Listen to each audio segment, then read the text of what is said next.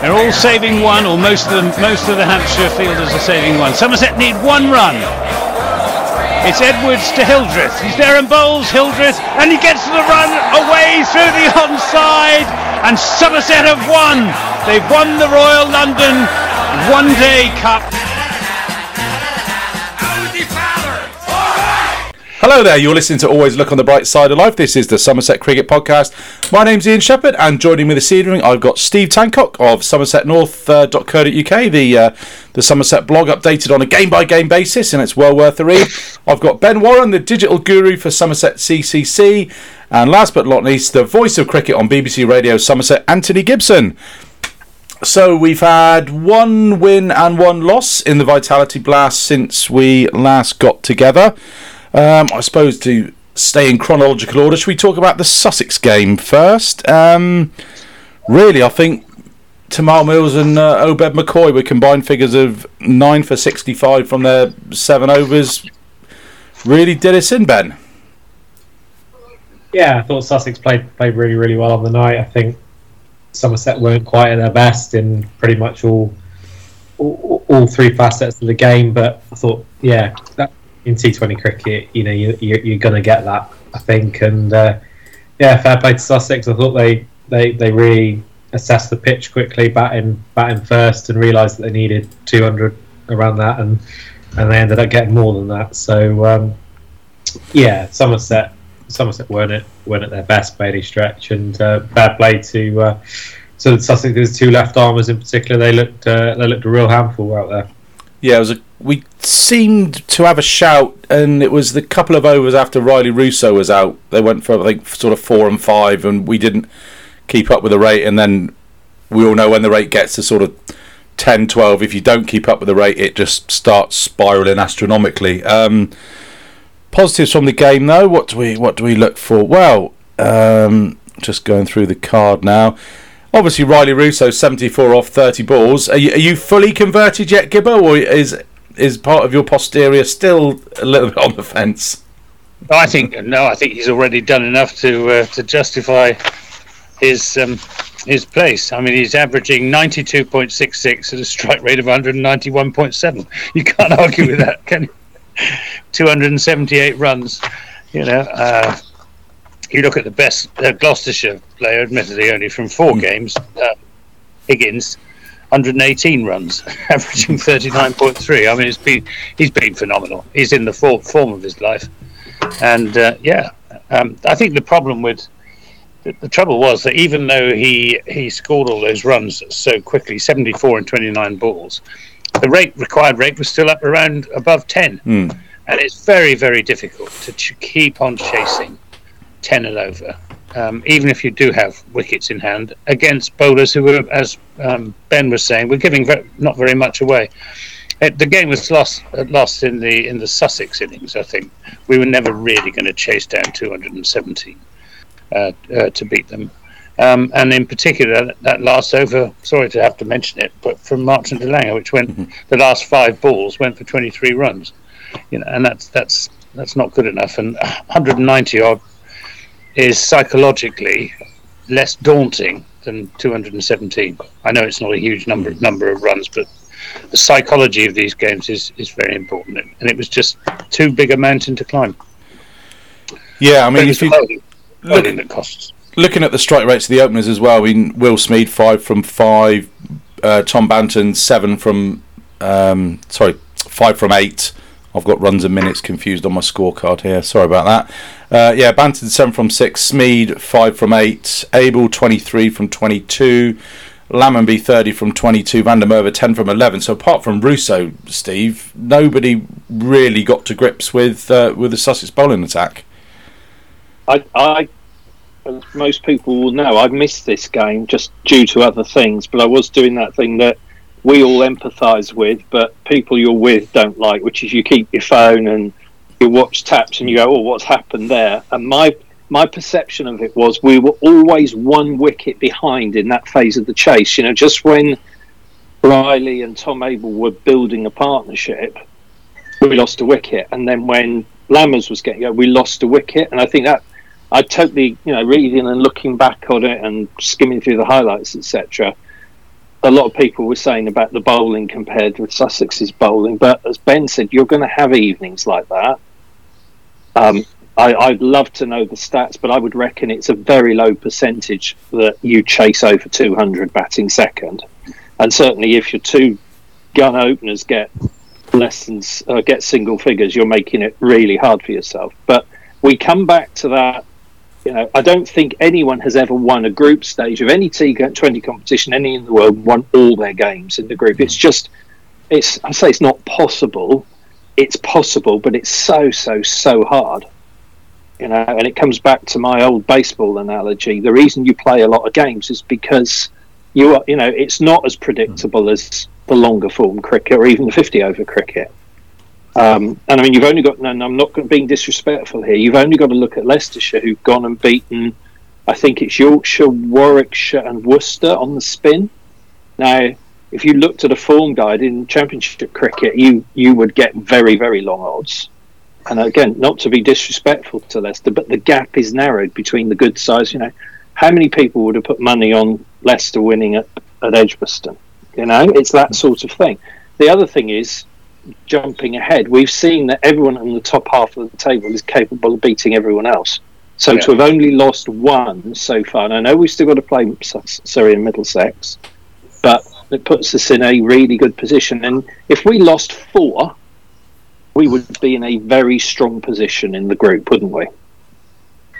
And I think Anthony makes a really good point about that final over, because I think it in T20 cricket, it's that momentum shift heading into the interval as well. And I genuinely think that had it been at around 200, I think Somerset would have really fancied chasing that. And I think that those extra, I don't know, let's say 15 runs made a huge difference in what's possible. Because I think it is possible at Taunton to chase 200. I really do. I think that the pitch was really good, and the boundary towards the Somerset stand was really quite short. So, I think it was possible to chase 200 on that pitch. But I think when you add those extra 15 or so runs, it just makes a huge difference going into a chase, I think. And generally, when the chase gets up to sort of 12, 13, 14 and over for those last 5 or 6 overs, you generally either get them, someone plays an absolute blinder, or you just collapse in a heap, playing the big shots that you need to play. And I think that's just what happened. But as Steve said, that baseball analogy really does hold true, because in this short form of the game, it's very difficult to go through a group stage unbeaten, and you're gonna have blips, which is why the Somerset social media, not yours, Ben, the replies and social media from Somerset fans. Sometimes you've got to take a bit of it with a pinch of salt, and I was very much the opinion that you will lose games, especially against good sides and good bowlers that Sussex have. So not particularly worried, and bounced back well against Glamorgan on Friday. The thing with a good side, and Anthony's just made the point, very valid point, that the worst sides in a division can beat the best sides as well. When you remember, the worst side in the division at the moment are the reigning champions. And the second worst side, Hampshire, who are really good. I think we all, before the start of the season, I certainly had them penciled in the top 4 in the South group. But the sign of a really good side is that you bounce back. And sort of segueing into Friday night, people who saw both games were saying it was good to see that we learned we were bowling better. But that was, to me, that was just the complete performance. I loved every single minute, every ball of that game. It was just you sort of purred with satisfaction almost from the start, didn't you? And it's lovely to watch a game like that and not win and not feel there's a lot of jeopardy, but still really enjoy the cricket. Yeah, so Somerset absolutely hammering Glamorgan, winning by 9 wickets with 5 overs and 5 balls to spare. Will Smead and Ben Green, the 2 stars of the night. Will Smead with an unbeaten 94 off 60 balls, and Ben Green taking 5 for 29 in his 4 overs. I think it's all universally agreed that we've got a lot of love for Ben Green on this podcast. He is a cricketer who really is more than the sum of his parts, and he showed it on Friday night. I actually today I just did a little compendium of his bowling stats this year. So Kent, he took 1 for 25 off 4 overs. Bowled 1 over which for 40. is decent. You don't complain about that in this format. Yeah, had an off night against Essex, 1 over for 14. Then 2 for 19 off 3 against Hampshire. 1 for 41 off his 4 against Sussex, and then the 5 for against Glamorgan. And then interestingly, I thought, well, we want to march at DeLange as a bit of a girl with a curl. He's either good or he can be horrid. And what kind of struck me about Marchant's figures, so I won't go through the details, but basically Kent, he went at 13 and over. Essex, he took 4 wickets, only going for 9 in his 3 overs, so going at 3 and over. Hampshire, he went at 5 and over, picked up a couple of wickets. Sussex, and then Sussex and Glamorgan, he went at 14 and 10 and over. So he's never kind of in the middle, is he? He's never kind of going at 7 and 8. It's either absolutely brilliant or pretty dreadful.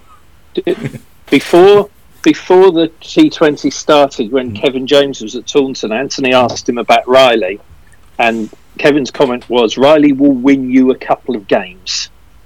And I think Marchant's that sort of bowler as well.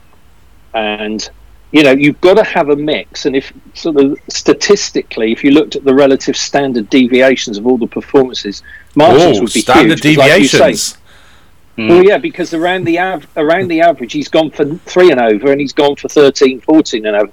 Whereas pretty much Ben Green goes for 6, 7 and over. Yeah. Now Ben Green is not going to take lots of wickets every game. Marchant will take you 4s and 5s, but he'll also go for lots, and that's the mix. And Josh Davey, who so there's a lot of love for Ben Green on this podcast. Even without Dan tonight, there's a lot of love for Josh on this podcast. And he's had a couple of rough outings, but you don't look at that. You look at the trend overall. And I think I'm at peace with Marchant being in the side, because if he has a bad game now, of course it's frustrating, that last over against Sussex. But that can happen to anyone. But that he's going to rock up at maybe not Bristol, but maybe against Kent, and he's going to do a demolition job again. And people with Tom Banton and Will Smeed and Riley, people say they're going to get out for single figures occasionally. They're going to cloth one to backward point or something. And everyone goes, yeah, that's okay. That happens. That's the game they play. Marchant is that sort of type of bowler compared to a batter, if you see what I mean. But I suppose the nature of T20 batting is you have to be aggressive, and the nature of being aggressive is that you will occasionally give a chance. Occasionally you won't get your feet in the right place, you might lose your shape, and you'll give a chance and get out. When you're bowling though, you've got 24 chances, and if you do go at 13, 14 and over, is it should you have been whipped out the attack before? I don't know.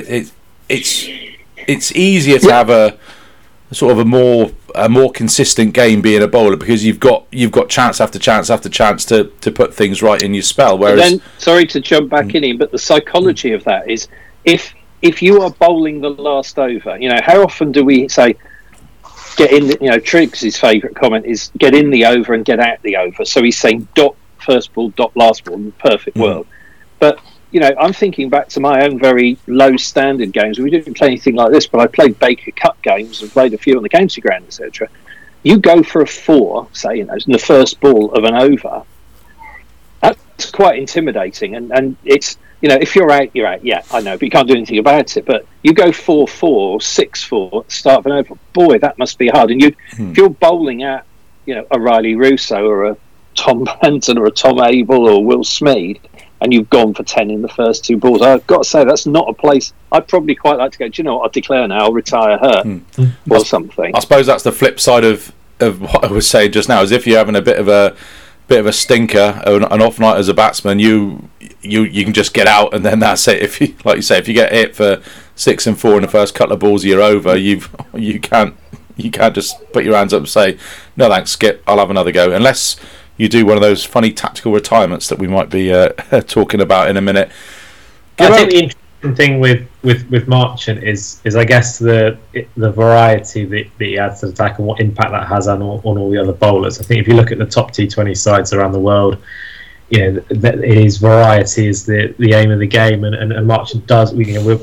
Despite Rudolf van der Merwe and Lewis Goldsworthy have done a terrific job, but there's no mystery spin in Somerset's lineup. So adding that variety to the attack, I think he might not always get the figures himself, Marchant, but he does give the other bowlers options to bowl different areas and keep them fresh. When rather than having 4 bowlers that are right arm over bowling 80 miles an hour.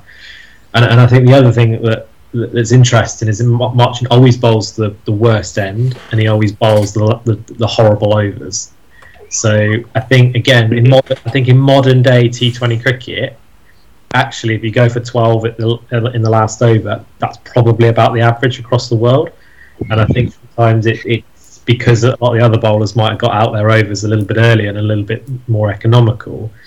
Often on the scorecard it looks as if he's the weakest of the bowlers, and actually he's probably around about statistically average for those overs that he bowls throughout the innings of the T20 game in modern day cricket. Yeah, I mean, I think I accept all of that, but you need variety from each bowler as well. And Marchant's trouble is that if he bowls a fast one, short and it goes for 4, you bowl the next one even faster, and that'll probably go for 6. It goes for 4 even quicker, yeah. Whereas you look, I've just been looking at Gloucestershire's bowlers. Benny Howell, economy rate 5.93. He hasn't got many wickets. And David Payne, who I think is one of the best T20 bowlers in the country. He's bowled 15 overs. He's going at 7.26, taking 11 wickets at an average of just under 10. And those two guys really mix it up, and that's what you need from. And I agree with Ben that at a sort of team scale, Marchant de Lange is part of that because of his pace. The whole bowling unit are mixing it up. But I just think he needs just to try and apply a little subtlety sometimes instead of just charging in bowling, trying to bowl faster and faster and faster. And if he's not bowling if he's not getting his Yorker right, he shouldn't try and bowl it, because it's too often it's either a full toss or a half volley, and it's going the distance. But I'd have him in my team every time. But I think he just needs a hand on his shoulder and some sage advice. I didn't see Lewis Gregory in the game against Glamorgan. I take it though, Ben, that he's fully fit and his stats are really very good. I mean, he's taken 6 wickets at 13, an economy rate of 7.2, which is better historically than he's done. Yeah, I think he's out in the park. I don't know how, if he's absolutely at his peak, but he's out there and he seems to be bowling well, and I'd love to see him score some runs at some point. I think that's something that I think if Somerset are really going to challenge for the trophy, I think they need Lewis Gregory with the bat to come to the party, and I think he's got everything going for him. I'm sure he will at certain points. He hasn't really had the opportunity a lot, so but I think that his form with bat could be really crucial heading into the second half of the group stage, and if we were to get into the knockout stages, having his experience coming in in the latter stages, I think is going to be vital. So I think his bowling's been performing well, but it'd be great to see him score some runs.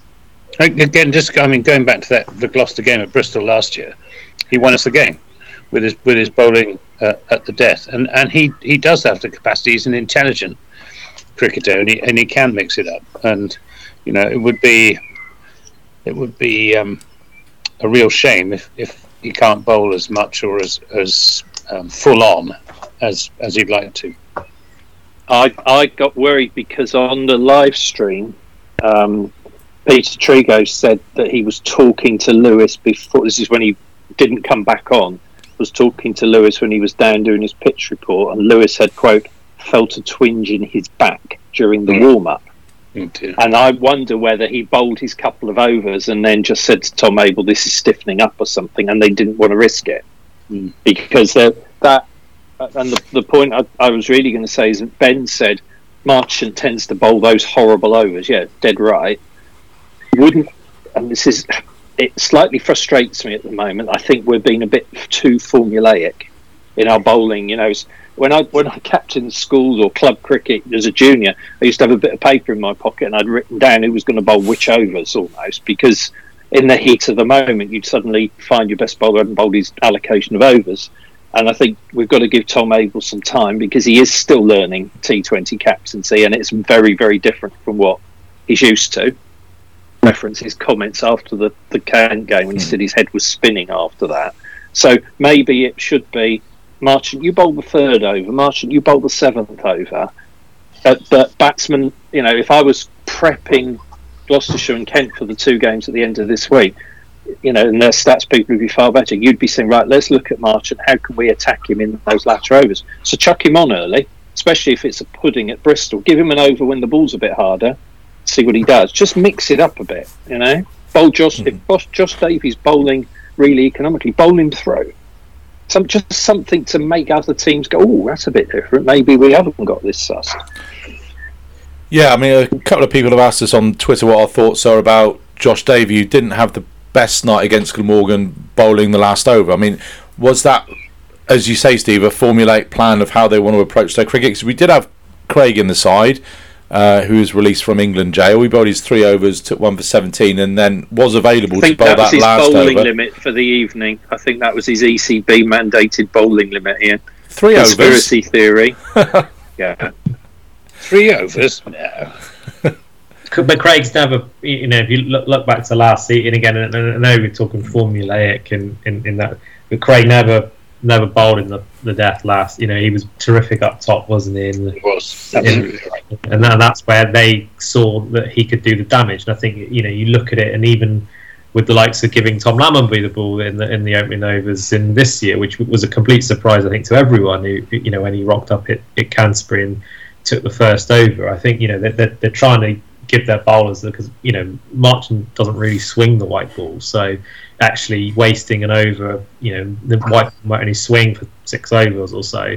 They're trying to, you know, utilise the bowlers that can swing it in Lammonby and potentially Josh Davies. So yeah, I think you're right. I think you have to be adaptable in T20 cricket, and, you know, potentially there have been some times where Tom Abel's still learning a little bit about how to manage that bowling attack. But I think the certainly in last year's comp and this year's comp, there does seem to be more of a plan in place how to get out of those 20 overs. And certainly I think it's... And the problem with having a plan, Ben, is if and we are putting 2 and 2 together and getting 23, you'll see what I've done in a minute with shirt numbers, but if Lewis does get an injury and he's scheduled to bowl the 15th and 17th overs, or the 16th and 18th overs, and something like that happens, it sort of makes it really hard then, because it's not like you've got time to, you know, say to the 12th man, oh, come on and bring us on a drink, or say someone's got a headache and bring some tablets on, and you can stand there as captain and go, right, I can't bowl Lewis, I've got to swap this. It's just completely frenetic. And can I just slightly change the subject here, because I thought because I was here alone, and me and the cat, and I thought, right, I'm going to have a go at scoring this game, the first innings, the way Polly Rhodes scores. So when I was a kid, and as you all know, I'm maths and statistics. I thought I saw that on your picture with the cat, Steve. I thought that's the linear scoring. I used to have the score books, and then I got into the linear Bill Frindle Polly way of scoring. And my goodness, and I think as an accountant of my experience, I think I'm pretty good at, you know, being in meetings and looking at things and flipping numbers around. My God, after an hour, after 20 hours, I was utterly exhausted. And I know it's harder watching it on the live stream than it is in the ground. But even so, and I wasn't doing all the stuff Polly's doing, which is saying something to Mark Tyler and hearing what Ben's got to say and listening to the commentaries and all of that. So, you know, I love Polly to bits. I think she's amazing. But having tried doing that for 20 hours, and I'll just say to anyone, if you're interested, get yourself one of those sheets. Not for championship game, for championship games, I reckon I could do it no problem. It's going to be a while before I pluck up courage to do it again. It's the DLS. That's the real, when there's rain around and Lewis Stern comes into play, that's when Polly, it almost takes it to the next level in terms of the sheets that she's got to print out and get to the captains. I mean, there's the sheet, and I pride myself being an account. I know you can't see it very well, but I'm not very good on radio, I know, but I pride myself on being really neat. And by the time we got to about the 16th over, when Ben Green took those 2 wickets, the 16th over, I was like, oh my goodness, what's going on here, sort of thing. So let's just say I didn't score the second innings. I just sat there and wrote the blog as it was going along, which I enjoyed a lot more. Steve, can I just let you know that Play Cricket Scorer Pro is free and it's a lot easier? No. That's not the point, Ian, because as a child of the 70s, I get so much pleasure in that. It's like I'd much rather read a book than have a Kindle. Mm. You know, I agree. Paper online, so I've scored more games as a kid than I'd care to imagine. I've got in my first trip to the county ground, I scored Somerset against Kent in 1993. I scored the 1975 World Cup final for the BBC World Service. Oh, here we go. He mentioned his photo with the Queen off mic last week. Ian. Oh, yeah. Now I scored the World Cup final in 1975. There's no point, Ben. You'll learn this from this more and more. There is no point in trying to out cricket Mr. Gibson. Is that the photo of the Queen when you got your OBE, or the photo of the Queen when you met her somewhere else? I caught a lot of that conversation as well. Sir Anthony from now on. Not quite. Andy Nash has given himself a knighthood. Yes. Self-awarded for services to myself or something. I thought it was a real knighthood. I suddenly thought, I'll tell you what. I haven't written to congratulate him. No, it's because some hopeless cabinet minister got a knighthood, and a load of people on Twitter just gave themselves knighthood as well. Who was it? Not Grant Shapps. So quite a broad field, if you say. Gavin Williamson, that was it. Yeah. Oh yeah, yes. Gavin Williamson. Yeah. I wonder how the vote of no confidence is going on. They got 29 minutes left. So Polly, if you're getting us back on track, Sorry. Polly, if you're listening to this, I bow to your brilliance as always, but even more so after Friday night. Yeah, absolutely. I wouldn't have a clue where to start with that linear scoring method. I'm going to do it in the book. Play Cricket Scorer Pro makes it so much easier as well, but that linear scoring method is it's double Dutch to me. We've done half an hour on this, and we haven't mentioned Will Smeed's 94 off 60 balls. We haven't discussed it anyway. It was absolutely brutal and beautiful to watch. He's a strong boy, isn't he? He is. He's got some guns on him. Do they have fines in the dressing room, Ben? Because I hope Riley Russo got fined for denying Will Smeed his 100. I think he gave him one chance. He did, yeah. He sort of knocked that single down to third man, and then I think Will got a single, and he went no, and he just smashed a couple into Gimlet's Hill. Job done. I think I'm right in saying that he got a 99 and a 97 in the PSL earlier in the year, didn't he? So he's still awaiting that first 100. I'm sure it won't be long before he gets it. But, jug avoidance, they call that. Jug avoidance. Pretty much fine avoidance, that, isn't it? But, terrific, wasn't it, in terms of the clean. We were saying a minute ago about as a bowler. I think the thing with Will Smeed now is bowlers will be so intimidated. If you are a bowler coming to Taunton or facing Somerset in the next couple of weeks, wow, are you going to be like, oh my goodness? Because you know that doesn't matter how well you bowl, if he is on form, he can take you apart. And I was sort of half keeping an eye on the Notts game because Alex Hales was doing something similar for Notts, and I thought afterwards, Will Smeed in his really second serious full season of T20 cricket is at least on a par, if not better, than a guy who, frankly, should, leaving everything aside, should be first name on the team sheet in the England T20 batting lineup, leaving all other, pure ability. Let's leave all the politics and whatever out. And when you think that, you think, my goodness, how far has he come in such a short time? And without wanting to damn him with with too much praise, what is the limit for him? Because he's the sort of guy that 150 in a T20 innings. If he'd have kept going, if we'd have had the 20 overs, a couple more of those overs like he had, wow, you just frightens you where he's going to get to, doesn't it? I think it's going to be really interesting moving into the records. I think he's almost come under the. I wouldn't say he's come under the radar this summer, but I think he's he's now very well established as one of the better players in the tournament. And I think, make no mistake about it, he's going to be the first name when it comes to the opposition's analyst teams looking at how to prevent Somerset from scoring runs. He's going to be the first name that all the opposition bowlers are going to be looking at traps and dismissals on the video footage. So it is going to be really fascinating to see now how he's bowled to in the next, I don't know, 5-6 games, because it doesn't, to me, on the face of it, look like any bowlers have really learnt yet how to bowl him. They're still seem to bowl short and on bowl short, and I don't think Glamorgan bowled at all well on Friday. You know, I think, to take nothing away from how Somerset batted, but I thought the Glamorgan bowlers were bowled very few balls in areas that couldn't be hit. So I think it's going to be really, really interesting to see how bowlers start to develop plans and how he can counter that himself. It's extraordinary, though, that such a talented batsman can't get into the red ball side. Is there serious consideration, Ben, given his form in white ball cricket, of including him in the side to play Surrey? It's a good question. I wouldn't have thought so. I really think that they do see it as totally separate. Now maybe given what happened in the last Red Bull game, maybe it has got to the stage where they need to try something totally different in with the Red Bull batter. I don't know, but I would be amazed if he makes his first class debut against Surrey. Shame, isn't it?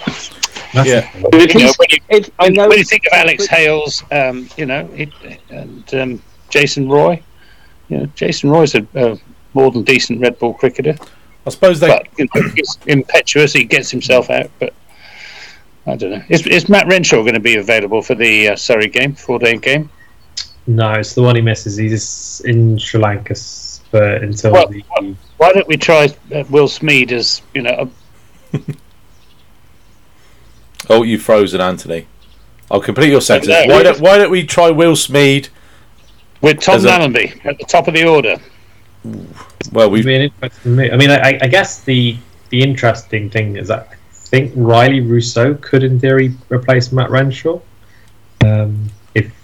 if they were so inclined. I know Riley played red ball cricket for Hampshire when he was over here, so potentially Riley could. Ben, if you're looking for an opener, and 18 months ago we would have all said that Will Smeed was going to be primarily a red ball player. I remember when he got that 80 odd against Gloucestershire at Taunton, and Anthony saying, on comms he was a bit surprised then because he'd seen him as a red ball player. The guy's confidence must be sky high. What's to be, being brutal about it? I know we're jumping ahead a week, but what is to be lost by saying to Will Smeed, do you know what, go and open and just see what happens? Because his confidence will be sky high. If he fails twice, it's not the end of the world, realistically, and I don't think it's going to affect his mindset when he tees up against white ball in the next week or so. So to me it's a win-win, and I was thinking ahead as you were talking, Ben, if James Rue comes into the side, say soon, because of his exams being over, and they give him a chance, say, in the T20, so that Banton doesn't have to keep wicket or something. It's the same analogy that you could say, let's try him in a bit of red ball cricket. By the way, we always talk about the younger brothers. I think James Rue's younger brother's a bit special after what he did for St Andrews on Saturday. Yeah, 14, isn't he? So another two. 60 odd not out. 14. Oh my goodness. So I would go with you, Anthony. You know that I've been advocating giving him the chance, so I would definitely have him in my side for Surrey. I suppose the issue with Will Smeed is that he hasn't really scored any red ball second 11 runs, any meaningful runs. Nope. I think he's maybe got a couple of 30s this year, so he could be a big occasion player. Marcus didn't score. Well, if we don't try him, we're never going to find out, are we? It isn't as if the rest of the rest of the batting has been absolutely top draw after getting bowled out against. I know, but Hampshire. you could say, I mean, Lewis Goldsworthy could quite easily say, well, I scored 190 odd in the second 11 game a few weeks back. You know, I did all right last year. Surely I should be. I wouldn't have him in for Lewis Goldsworthy. I'd have him in for Renshaw, who isn't available.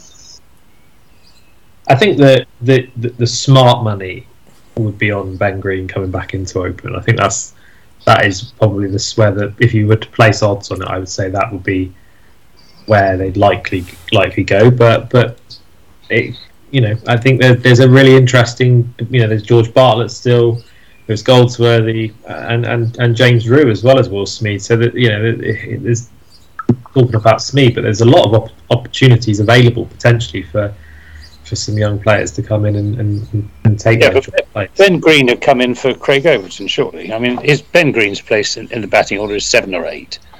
He's not an opening batsman with the best will in the world. He's a very fine all-round cricketer, but he should be coming in 7 or 8. And Craig will be with England, presumably, unless they release. Well, I don't think they are. Well, they might release him, I suppose, but I think it's unlikely. So that second test starts on Friday, and the championship game starts on the Sunday. So Sunday, yeah. It's possible, I suppose. I've not had any rumblings about anybody with Matthew Potts or Broad Anderson picking up any niggles or anything at Lord's. So you would assume they would stick with the same side. It just depends how inflexible the other they want to be. question is whether Jack Leach will be retained or whether we'll have him back after his. Oh, talk about bad luck on Thursday. He might not be cleared to play anyway. It was 7 days. The report was it was a 7-day absence, so they might see him playing in a championship game starting Sunday.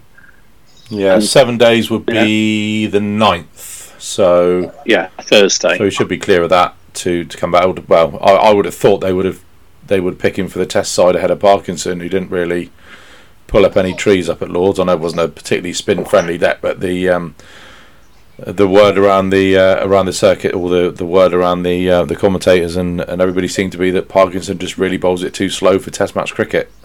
And also, Jack Leach has done absolutely nothing wrong since he came back into the side in the West Indies. So, and he's bowled well for Somerset this season. You are making that fatal mistake. You are applying logic to the England selection process. Oh, damn it! Done it again. Is that why they're banning Ollie Pope at 3 instead of Tom Abel? Anyway, let it go. Oh, we can't let it go. We've got to hit 10. Joe Root got his 10,000 test runs. We need 10,000 ECB conspiracy theories by the end of the season. Dan's sending his email in German this week, by the way. Who's he sending it to, though? That's the question. Rob Key or Gordon Hollins? Anyway, moving on. Right, so T20's done. How's the figures on the live? Can I just round off that it was a really good weekend for us in the South Group without us playing, because pretty much every result went our way in terms of those teams that were up and around us. So, you know, Surrey got rained off at Glamorgan. You'd have expected Surrey to win. You'd expect Surrey to win, even though Jamie did some damage, I believe. But Sussex lost and then won, Middlesex lost. So it was quite nice that when I was looking and thinking we could be fourth, a couple of points behind, it looks now as if we shouldn't be that adrift position. I think we're still second, aren't we, at the moment? So that was good. And of course, our net run rates come back round after what happened against Sussex. Yeah, so the South Group table, Surrey are played 5, 9 points. Somerset in second, played 5, 8 points. Middlesex in third, played 5, 6 points. Sussex played 6 points. Interesting that the two sides in third and fourth, we only have to play them once this year, which is the same as last year. I thought they'd mix it up a bit, but obviously we've got the Gloucesters in fifth with 5 points from 5 games, then Essex 5 from 5, Glamorgan 5 from 6, and the two bottom sides. Last year's champions, Kent with 2 points from 6 games, and last year's defeated semi-finalists, thanks to Josh Davey, Craig Overton and Ben Green, with 2 points from their 5 games. So difficult to see Kent making finals day again this year, but hopefully a couple more wins on Thursday against the Gloucesters and Friday at home to Kent we'll see Somerset with, well, at least 1 foot in the quarterfinals, I'd have thought. Yep. Six wins is usually enough.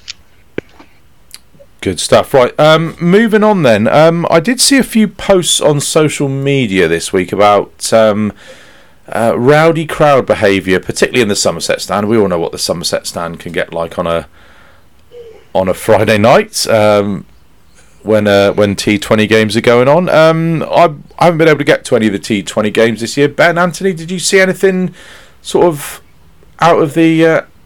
Well, it's the wrong side of the ground for me, and in my hermetically sealed commentary cabin, can't You see mean it's much the wrong anyway. side of the ground? You've got a direct line of sight right over there, Giver. Have you got the sun in his eyes? Oh, With the sun directly in your eyes, you just about see the stand and the retirement apartments, and that's about it. So, I mean, I don't know. People have told me that they felt very uncomfortable. Ordinary people who've found themselves without really knowing where to sit. They've found themselves in the Somerset stand, and it's been really quite unpleasant. And I think the club needs to get a grip of it before it gets a bad reputation. Bristol's almost as bad, but I think both county clubs need to get a grip on bad behaviour. yeah. I don't think Somerset are unique in this. No, they're not, but they're one of the worst, I think. I think there's there is a it's a really really big thing for all the counties. I think coming out of COVID, I think we are seeing a trend of worse behaviour at sporting events since the pandemic has ceased its effect on attendances. I know that it's a really really really high priority for the club to ensure that the atmosphere is it is sometimes a fine balance between but I know all of our head of health and safety and the security teams have been really working hard over those 2 home games, and there were some quite tough punishments handed out to a few individuals. So the thing is, they like to do it quite discreetly. It's actually part of what the sort of stewards are trained to do now, is to deal with a lot of people very discreetly. So actually a lot of people have kind of made the assumption that we're not actually doing anything, when it's actually the opposite, and we are dealing with a lot of people and making so rather than sort of 20 stewards jumping into a block, they're kind of waiting for somebody to go to the toilet and then just kind of discreetly escorting them from the ground. Yeah, I think it's just the modern way of trying to ensure that people, it doesn't grow out of proportion and then become sort of a us versus them sort of crowd sort of pile on, I guess. But yeah, I know there's all sorts of stuff going on. Gordon, our chief executive, is working really really hard with all sorts of stakeholders to ensure that the ground is a really good balance between people having a nice time and yes, I think T20 cricket is slightly different in the audiences that it brings in, but it's a really important balance that people can feel comfortable and people can take families, and it's creating that real family environment as well as an environment where people can have a few ciders and enjoy it. So yeah, it's certainly not an exclusive Somerset problem. I've seen footage from all over the country. I saw some pretty nasty scenes at Edgbaston and Headingley. Are you talking about the one where the guy next to the pint falls over and then the next video is him getting stretchered out? Yeah, it's... Yeah, but it is something that everyone's working really really hard on to ensure that the balance is spot on and that people feel like they're coming to a very safe, family friendly environment. I mean, I took my I took my 3-year-old daughter up to the quarter final against Lancashire last year. We sat in the Somerset stand and didn't see any problems at all. And I'm just wondering if the way that tickets would have been sold for the quarter final, you would have had a lot of. I'm not a whiteboard member. I'm just a championship and 50 over member. But I think the members window, a lot of members would have bought those tickets and would have populated a bigger section of the ground. Whereas with the more casual fan going to the group stages, I think you will see more of I don't want to say people who don't know how to behave at cricket, but do you know what I mean? The people who think, oh, let's go along on there on a Friday night. We'll start in town at 2:00 in the afternoon, and then by the time 9:30 comes around, they're absolutely 6 sheets to the wind. So yeah, I think it's a minority, but that would be enough to spoil people's evenings, and that's so we need to make sure. Just to give a comparison, we went into Liverpool on the Saturday lunchtime of the Champions League final, and there's several squares, but one square, Concert Square, which is just like it looks like a very European square with a few bars and whatever around. And at 12:30, it was absolutely banging. But the atmosphere was brilliant. There was people carrying their 24 packs of beers down and whatever. But we left. Well, I came home. We left at about 4:35, and by then there were people who had started at 12:30, and you're like, they're not even going to watch the game here. So that is and that's no slight on Liverpool fans or football fans or Somerset fans. It is just a society problem. But yeah, I mean, I've got to be honest, much as I'm desperate to get down to a T20 game and fit that in this season, that does worry me, because I'm not somebody who copes very well with that, and I'm not saying I get anxiety about it, but I sort of try. I'd be anxious if I thought someone was going to puke over my shoulder, Steve. Don't worry about that. No, but it's just I'm not great in crowds, and I'm thinking, make sure you get a seat in the Ondarchi stands, because they are alongside the commentary box, and people there do have a really good time, and yeah, I know, really enjoy the cricket and don't get blind drunk, and it's not necessary to get blind drunk in order to enjoy a game of cricket. No.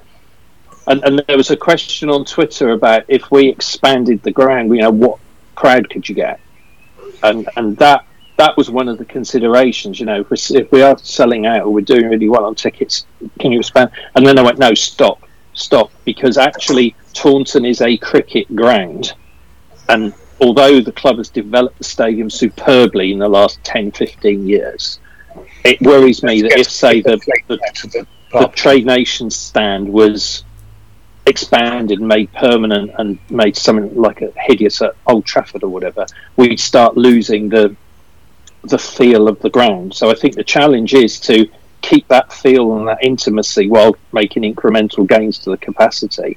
But you accept the people there who want to get blind drunk and not enjoy the cricket. The thing is to find an area, the anti-Ondarchi Gimlets Hill sort of area, so that it is confined in there, I suppose. But it's stick it on a big screen in Firepool car park. Call it the Pisshead stand.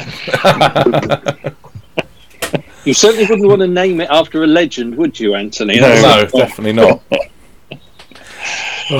Just a couple of listeners' questions there, but just quickly to go back to that, there should be information on your ticket and on your membership card if you do see anything untoward that you need the stewards to get involved with. I think you can text the stewards, you can call, or you just go and find a steward. And I think, as Ben says, you may not have seen them dealing with it, but I don't think any of them are going to go, oh well, tough titties, it's 2020, deal with it. I think they will do their best to try and deal with the problem. Yeah, it's a good point. There is a little sort of, I think it's 60777 or some a little string. I think you're right, Ben.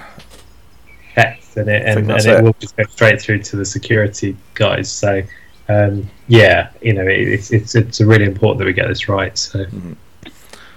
Good stuff. Right. Couple of points there. The tactical retirements. So, big old Samet Patel, who's not the nimblest between the wickets, retired out off the last ball of the Notts innings to allow a quicker runner to come in. I think they needed 3 off the last ball.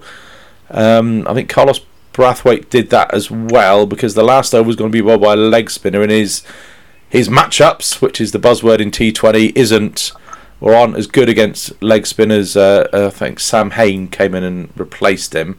What are your thoughts on that then? Is that in quote unquote the spirit of the game? Completely against the spirit of cricket. Shouldn't be allowed. Oh, go on. We all know from past experience about you got someone who's holding things up, you get him run out. It happened to Jeffrey Boycott in the Test match in New Zealand when both of them ran him out because he was an obstacle in the way of England's victory, and it happens in club games all the time. And retiring is just another way of moving the game on. In my view, and it's harder in the second innings, but Brathwaite, if he wants to retire, that's fine. He plays no further part in the game. Simple as. Now, how you and you'd have to have a rule like you can't have retirements in the last 5 overs or 3 overs of the final innings. But to me, it is wrong. It is wrong. And I know what Anthony says, but that was blatant yesterday. Absolutely blatant. You know, because you extend that forward a little bit, and you are going to, you know, you're going to have this. So the stats say that Somerset batsman X is very poor against left arm. Sussex are going to bring their 2 left armers back for the last 4 overs, right? We retire him out. That, you know, if he wants to hit the ball up, just swing and whatever, that's fine. Yeah, go for it. You know, almost try and get yourself out.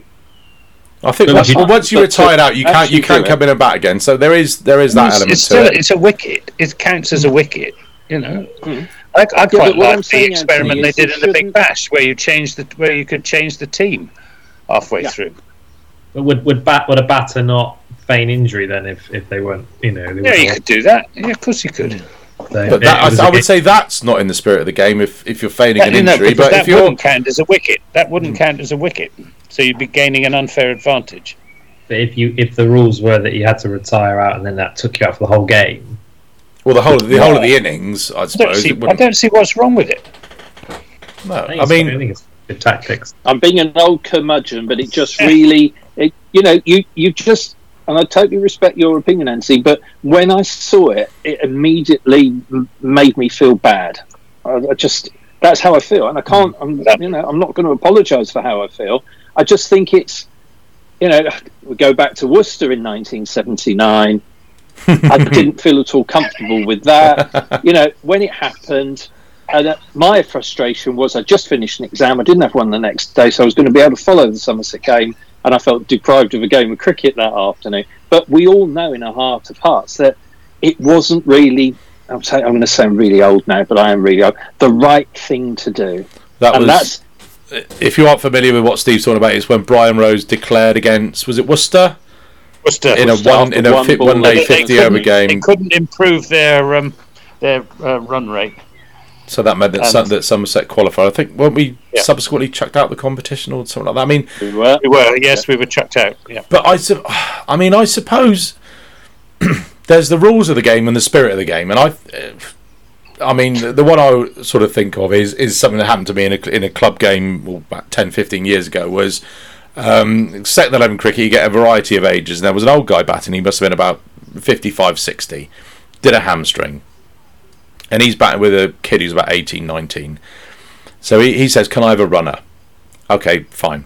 So another 18, 19-year-old kid comes in, and all of a sudden, with this guy who's, you know, who would struggle to make it up for a single normally, so he just hits one, and then he just watches these 2 whippets, you know, get 3 where he'd barely get 1. That, to me, is against the spirit of the game. But if it's it's like mancading. It's in the laws. Deal with it. Stay in your ground.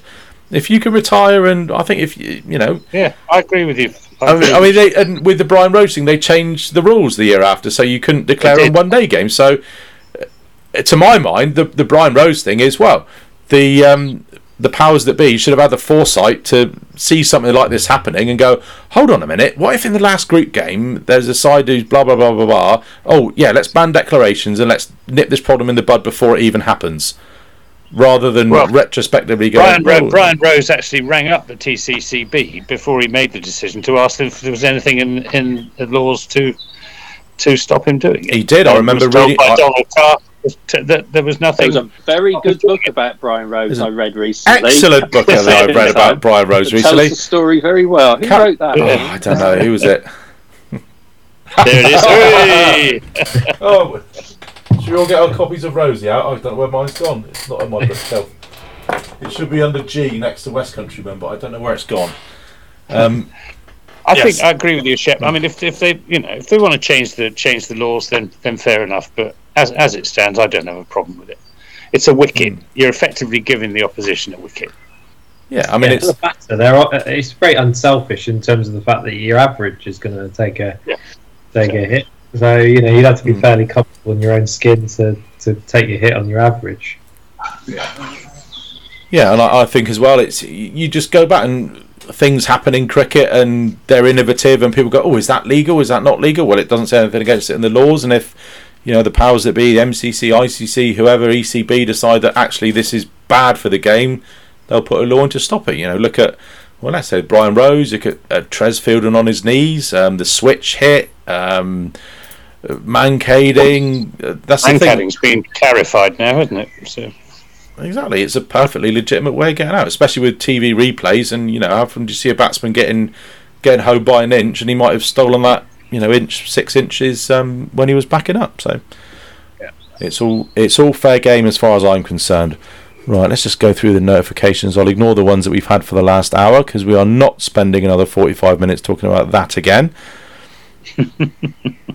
One from Simon Hancock. Is Tom Abel sticking to a predetermined plan for death bowling on Friday? Davey was least economical of the bowlers. I think we covered that. One you just mentioned from Simon again about if we had a bigger ground, etc., etc. What could we do then? More about that thing that we're definitely not going to discuss again because we know we're right, Gibbo. And one from Jacob Lund. What impact do you think the 100 is having on ticket sales and pricing in the ground? Probably not too much. Not much down here. We're all obviously massive supporters of our local 100 franchise, which is in another country. But I suppose for the big, I don't know. Have you heard much about the test match venues and seen how full they are? He had 16,500 last week, which is for a midweek game, which is pretty good. Yeah, so Tuesday night game. I think it is concerning. There's no doubt about that. I think we get sent a report. Actually, we had the latest report come through only about an hour ago, and it tells you the percentage capacities of all the grounds. So I'll read it out if you like, because it's quite interesting. So out of all the grounds, so currently Somerset 76% capacity. So that's where we currently stand. Obviously, we had a couple of games that haven't been sold out, but well on track for most of the rest to be sold out. That's just in the Blast, is it then? This is just a Blast, yeah. So all ticket sales. So we've sold 23,714 tickets for the Blast. Surrey also 76%, Worcester 66%, Essex 58%, and Middlesex 54%. But that includes. Well, that's dropping quite rapidly as you go. That's only 5th place, isn't it? Yeah. But there are some grounds that are not. There's most of them are less than 50% full. Hampshire looked absolutely dead for our game last week, didn't it? Yeah. Hampshire again, admittedly, a much bigger stadium, but they're doing okay, 46%. 46, but if you look at our 23,000 tickets sold, there's only Middlesex, Surrey,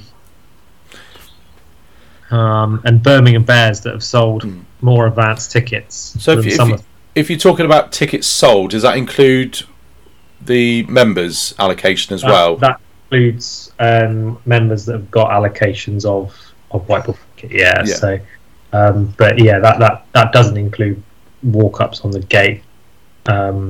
Somerset are doing very, very well. So I say the ground looked more than 3/4 full from the streams that I've seen. So yeah, that's kind of advanced sales. Is it? Crucial question, as Steve would say, would know as an accountant, is how does that compare with last year? Do we know? Well, I guess the most accurate way is to compare it to 2019 and 2019. Yeah. And I think there has been a dip this year. I think the Jubilee games have been really difficult to sell. We've noticed a lot of competition for people's time over that Wednesday and Friday. The ground was about sort of 85-90% full for both those games, which is still okay, but we want 100%. The Kent game on Friday is looking like a sellout. The Gloucester game is a sellout, and then we'll see where we're at with the last two. But I think definitely, we're seeing a lot of competition on people's time this summer compared to 2019. I think we're seeing the earlier start to the tournament potentially having an impact, and I think we're also seeing the fact that in 2019 we had the Cricket World Cup. We had a lot of cricket was on. We had the Ashes. It was an Ashes year, so yeah. There's obviously a lot of external factors to it, but I do think that Blast this year, the numbers are slightly down compared to there's also the external factor that we've got to accept. People haven't got the disposable income. 100. If you're going to take a family along, and the amount you have to pay, it's a lot of people. Tight budgets are tight, and you may not be able to go to 3 games. You might only be able to go to 2. Say, perfectly understandable. It doesn't mean you don't want to go. No. Oh well, interesting. Yeah, and I think I'm going to have to love you. Say before you go, Anthony. Yeah. Commentators curse. Alex Hales is at first ball for Notts tonight, so let's hope my comparing him and Will Smee doesn't come off as a parallel this week now. Yeah, absolutely. Be good to beat the Gloucesters on Thursday, wouldn't it? Oh, absolutely. Be lovely. Rightio. Excellent. Cheers, nice to see you all. We'll See you Thursday. catch up with you. Catch up with you next week. Yeah. So the championship side for Sunday. There. Oh, sorry. Just go back to what you were saying, Steve. Does it kind of gore you as well that the 100 is being massively subsidised as well in competition to the county game? But the other thing that annoys me is I was watching, or I put the second half of the Wales-Ukraine game on last night, and they did their, there's no football, but there is other sport that exists, and it was the Open and a bit of tennis here and there and something else, and the 100 in August. And it's like, there is actually, guys, there is cricket before August, other than Test cricket. And it's almost like this, Dan was saying last week about they cover less games on Sky on T20 now because of the new TV contract. How many times have they rerun the last 3 games of the IPL? No. It's just, I'd love to sit down and watch a T20 game and put a bit of it on every evening. You're just not doing it. I know we've got the streams, but yeah, it really winds me up, and it's a great credit to Ben and Evan at Somerset that we're holding up as well as we are. And that, from what Ben said, that figure's only going to increase with if you're averaging 76% and you've got 200s coming, that's 100%. It's not 100 games, by the way. Then that's going to increase the average, isn't it? So yeah. Definitely. So T20s now, but I think once the tournaments, and I think winning on Sky first up was useful for us. I think that Kent, unfortunately, having that first game at home on Sky, speaking to their team, and they were that was a good boost of not only playing on Sky but winning on Sky, and a few days before our campaign kicked off at Taunton. So it's been the Somerset fans have been brilliant in supporting the T20s this year, and I think we get that sellout on Friday. I think there's a couple of 100 tickets left for Friday. We get that sellout. Gloucester game sold out, and then we're into the last couple of games then. So all very good. Good stuff. I think for the championship game also, for those next 2 games, I assume that Craig will be off up with England on Thursday and Friday, maybe back for Sunday. We're not quite sure. Does Lewis come back in automatically for him, do you think? For me, it's a no-brainer. I'd like to see him up the order, though. It was baffling why he was batting down at 11 in the Sussex game.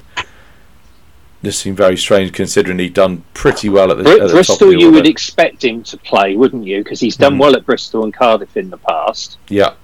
So that would be the logical change. Because the other option is Jack Brooks comes in, and then no disrespect to Brooksy, but you lose something with the batting then, don't you? So, yes, I think Taunton might be a different call depending on how the pitch looks and whatever. But Lewis Goldsworthy takes 5 for not many at Bristol on Thursday night. You couldn't then leave him out, could you? Happy days, yeah. Max has got a bit of a busted thumb as well, which he sustained in the Sri Lanka game last week. Do you know, is he going to be back fit? And I'd like to see him, I really would like to see him back in the squad because I think he deserves a really good send-off. Yeah, he's progressing well, I've heard. So yeah, I think they're just waiting on exact sort of timescales to determine whether he. But yeah, I think it's it's certainly not a season over job or anything like that. I think he's well on the road to recovery. Good stuff. And just one last thing to finish, Ben. I saw Behind the Wyvern was back on our streaming. services last week through YouTube and everything else. Not going to mention the name. We're not going to mention that tonight, but I would really like to see some of the good stuff. For example, being in the dressing room after the Hampshire game, being pulled up for sort of 69 in 25 overs and the teacups flying around or whatever. I mean, where do you kind of have to kind of pick and choose your moments, or is it kind of just you give Ollie Sale the camcorder and it's kind of off you go? So yeah, it's just for T20. So Okay. so it's just on the T20s that we're doing it. Yeah, pretty much. Like Ollie and a few of the others have taken. So last year it was Ollie that was sort of taking the primary lead. This year it's now a trio of Ollie, Tom Lammerby, and Ben Green.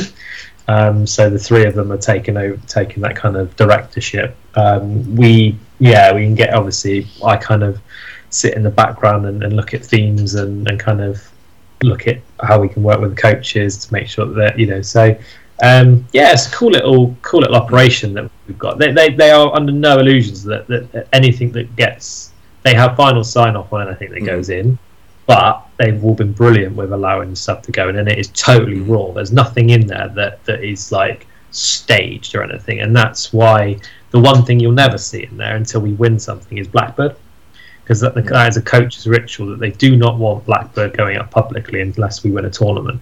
So that is the one thing you'll never see in there is you'll see all the huddles and the team tactics and all that stuff, but you won't see Blackbird until we win it.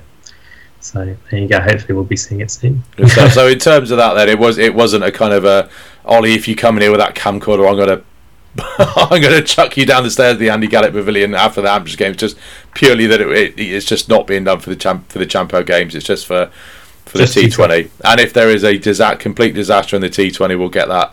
We'll get that warts and all. Not that there's going to be one, obviously, but and we saw it last. It was really interesting last year because the first episode we filmed, they lost. I think if you guys remember the first two games, we got absolutely destroyed in the Blast last year. And Surrey, I think, came to Taunton and absolutely wiped the floor with us.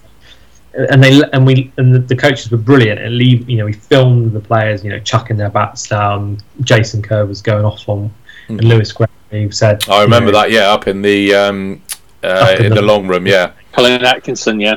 So I think they're we're very aware that if we were to go through some tough moments, that's part of it. It's not just a happy clapping sort of look how great we are sort of fun and games sort of thing. It is kind of their story about how it goes. So hopefully there's not going to be too major sort of adversity, but very much doubt they're going to go through the whole competition with it all sort of all going their own way. So it'll be interesting to see it.